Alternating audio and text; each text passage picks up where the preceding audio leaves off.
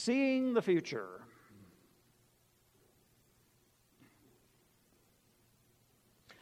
It is, as I've said before, hard, very hard to be a Christian. And there are many ways in which it is hard, but I want to focus on just one, which is illustrated by the reading I just did from Jeremiah today, and more on Jeremiah in a moment. Another thing that's hard is seeing into the future. No matter how much we try, no matter how much we want to see what the future holds for us, we can't really do that except in a very limited fashion. For instance, I can tell with some degree of confidence that there are several folks in the congregation today that will, if they haven't already, be taking out their cell phones and either surfing the web or reading text emails or some form of social media.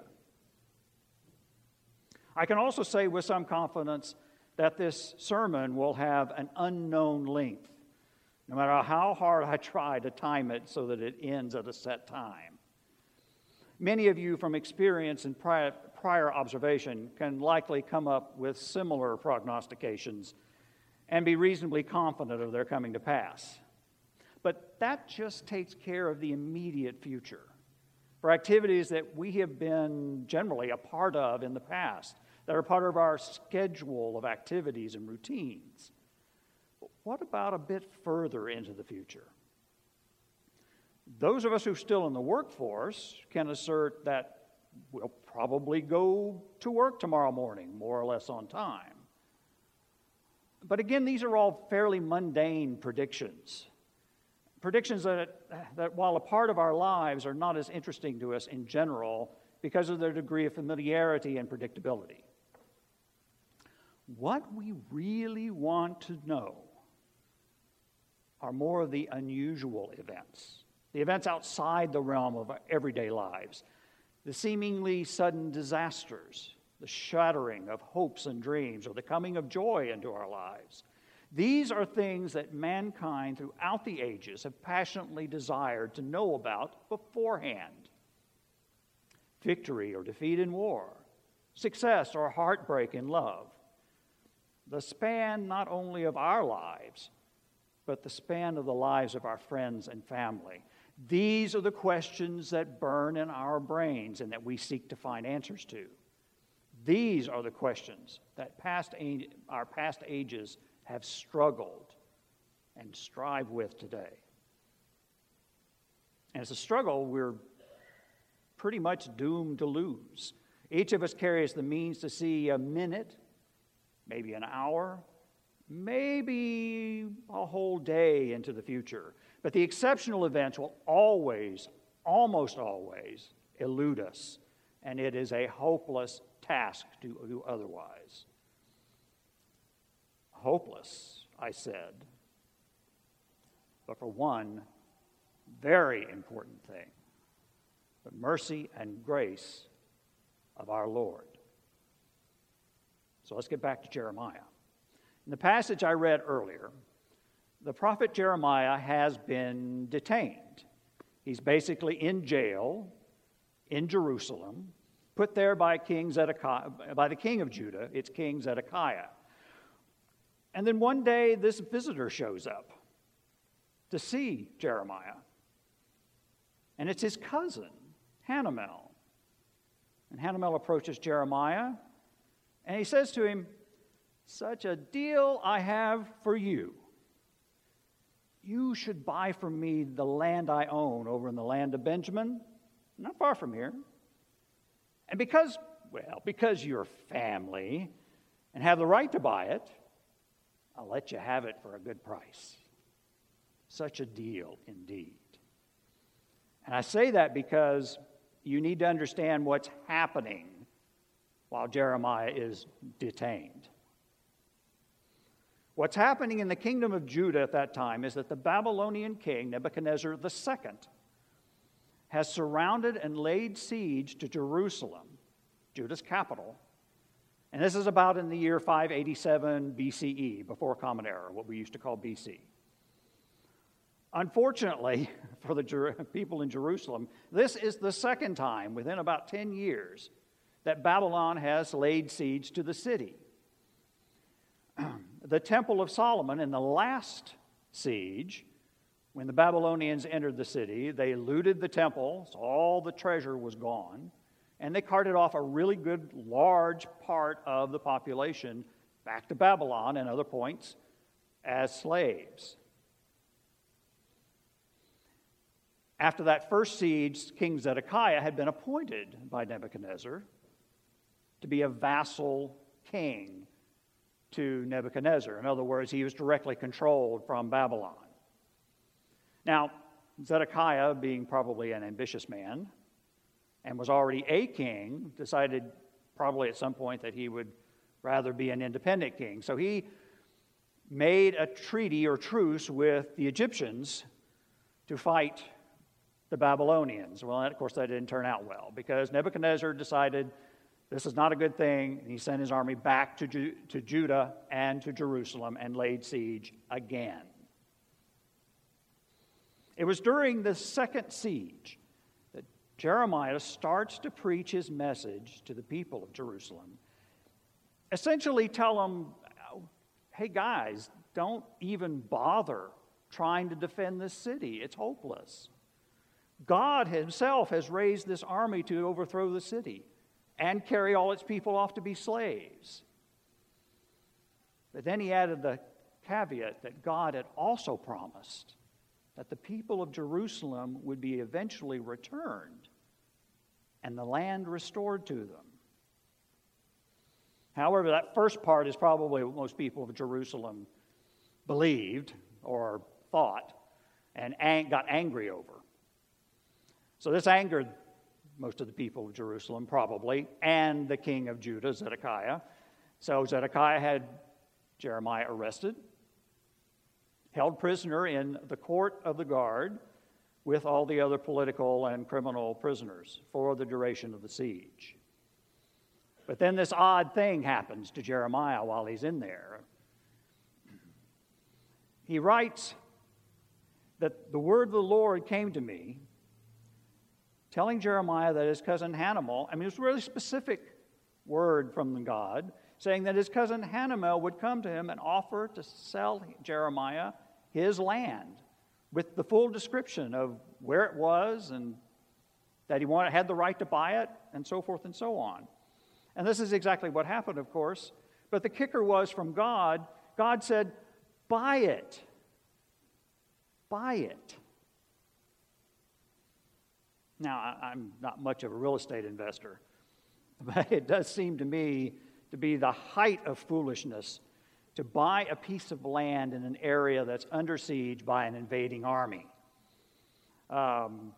where the largest city in the land is likely to be destroyed, thus destroying most of the legal records of the land, and where the majority of its people will probably be carted off somewhere else for the unforeseeable future. It's a really bad idea, unless maybe you are a member of the invading army. You never know. Furthermore, what were the odds at that time, as far as Jeremiah and anybody else knew, that Jeremiah or any of his descendants would actually survive the siege, or survive the slavery, or survive to return to reclaim his land? Jeremiah's life, because of his activities, was likely to be cut very short when the city fell. He'd either be carted off with the others or killed by either Zedekiah's agents or by the Babylonians. And also, you got to think, why did Jeremiah's cousin want to sell the land to Jeremiah in the first place? Well, the obvious answer is he wanted to get rid of it and make a little money while he could, even though he probably wouldn't be around to use it. But we have no indication that he believed Jeremiah's prophecy. So another possibility is that he was trying to do a put up and shut up message with Jeremiah. Or since Jeremiah had loudly and continuously proclaimed that God had promised to restore the land to the people of Jerusalem in the future, maybe his cousin was trying to trap him. Because if Jeremiah refused to buy the land, that put lie to his prophecy. He had no faith in his own words. But if he bought the land, well, yeah, maybe there was something into his message. Maybe he did believe it, but maybe he was also just a crazy man or a fool that many people in the city thought him to be. So, whichever, let him waste his money on something he probably never set eyes on again. But the important part here is that Jeremiah believed that God had told him about this land and had told him to buy it and told him why. That land would be bought and sold, that would be bought in this country again. He was shrewd enough to realize that apart from displeasing God, that if he didn't buy the land, he would at least be setting this consistent example of actions matching his words. And who cares if people thought he was crazy? Let them think what they wanted. He had faith in his God, and that was enough to get through that through him the people of Jerusalem would be returned and restored to their lands in the future. So what did he do? Yes, he bought it.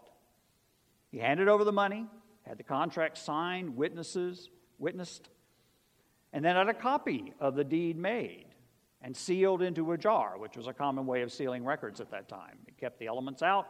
It could be buried. It could be stored somewhere, more than likely 30, 40, 50, 60, 120 years later, the document would survive. We have the example of the Dead Sea Scrolls, where for thousands of years things sealed in jars had survived.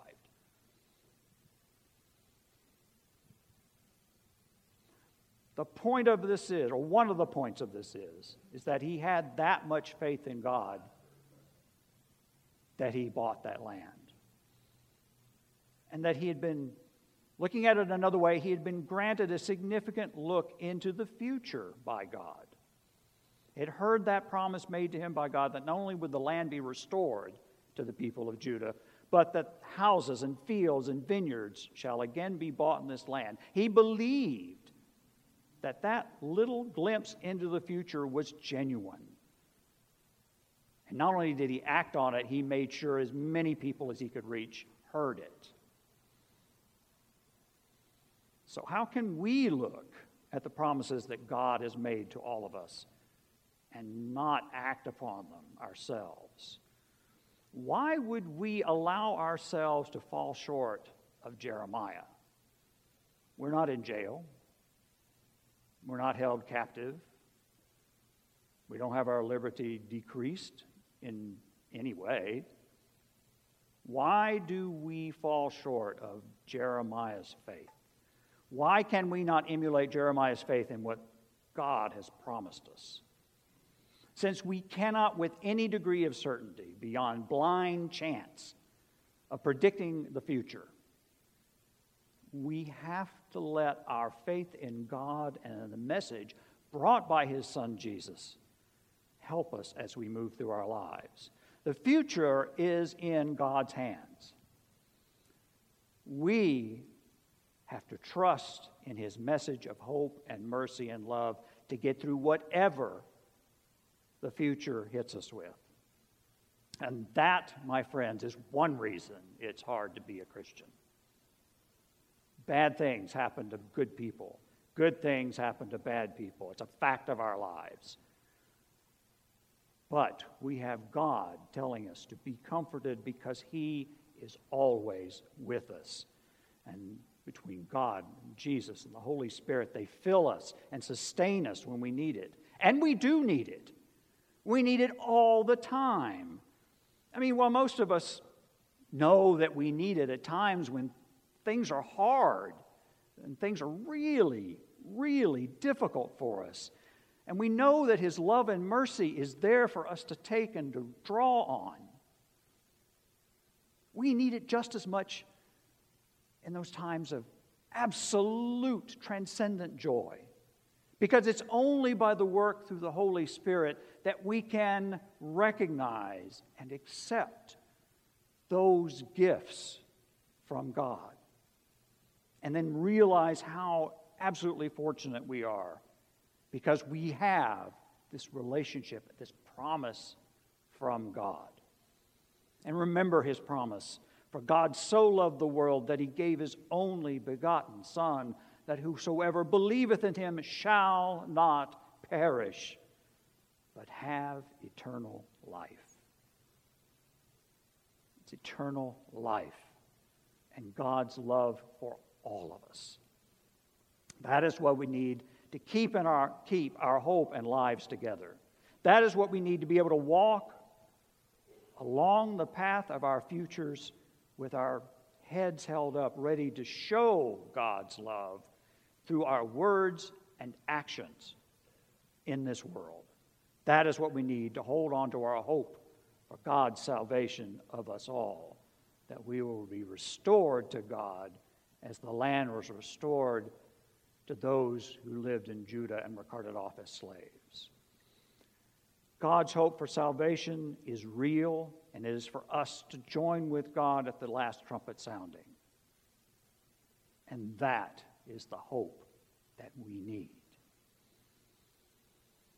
In nomine Patris et Filii et Spiritus Sancti. Amen.